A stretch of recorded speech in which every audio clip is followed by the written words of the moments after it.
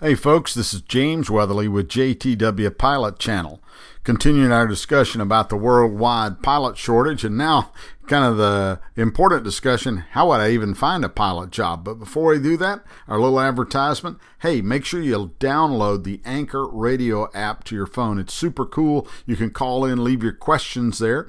Also, go to YouTube, type in JTW Pilot Channel or James Weatherly. You'll see my picture, and make sure you hit the subscribe and ring the bell so you'll know of our latest videos. And lastly, follow me on Twitter at JTW Pilot. You'll get hourly updates and great discussions. Well, let's jump right into it.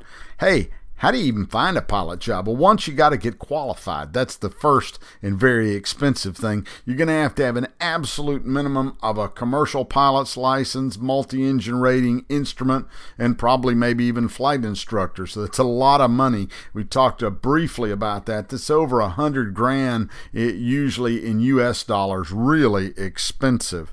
So you got to get yourself qualified, and that's not qualified to do anything but just basically start at the lowest level, because you've got to develop several thousand hours of experience before you're really going to move on to other areas which pay more and advance your career. So the first and most important thing is networking.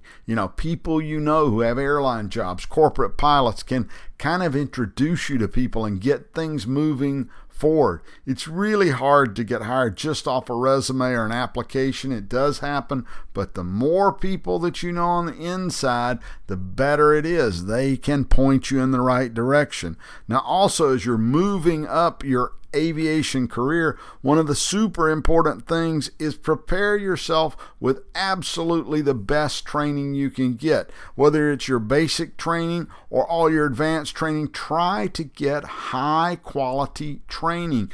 Don't short circuit. It becomes glaringly obvious. I used to be on pilot hiring boards. You get a guy in a simulator who's been ex-military or flown for a regional airline or something. You could see, man, his training was flawless. He could follow our training. You knew he was going to do it. You see some other guy that's kind of hung around the airport at various jobs, but no professional training. It was glaringly obvious. You got him in the simulator. He might fly, but no real procedures, no real discipline.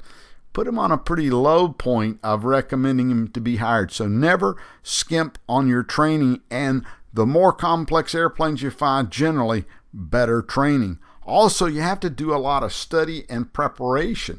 You got to research the different companies. Hey, what kind of pilots do they hire? There's tons of places that give you that information. And you've got to know in advance, hey, what are they going to ask you during your interview? Are you going to have to fly a simulator? Are you going to sit in front of a board?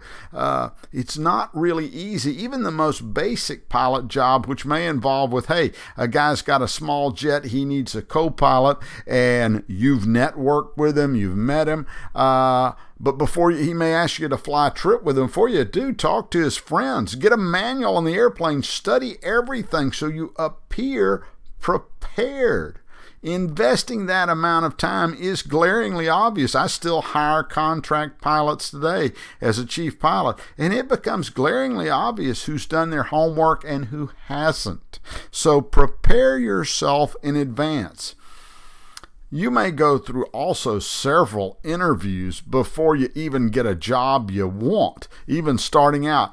It's a pretty big mental thing to be rejected. I really don't know. I bet I probably did, airline-wise, 10 plus airline interviews, maybe more than that. Sending out jillion of resumes, going there. Sometimes I'd get hired, sometimes I wouldn't. It'd go bankrupt. You'd start the whole process again. But you kind of got to get your psyche in shape.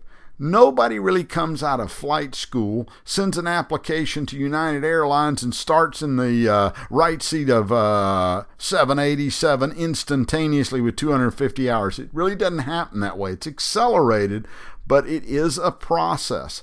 And the opportunities for new guys are tremendous, but it's not super easy. It takes a lot of money, a lot of trying, and a lot of effort. Hang in there. If an old guy like me could do it, hey, when they didn't even let civilian pilots fly jet airplanes, make it all the way to 747, you can do it too. Thanks for tuning in. This is James Weatherly for the JTW Pilot Channel.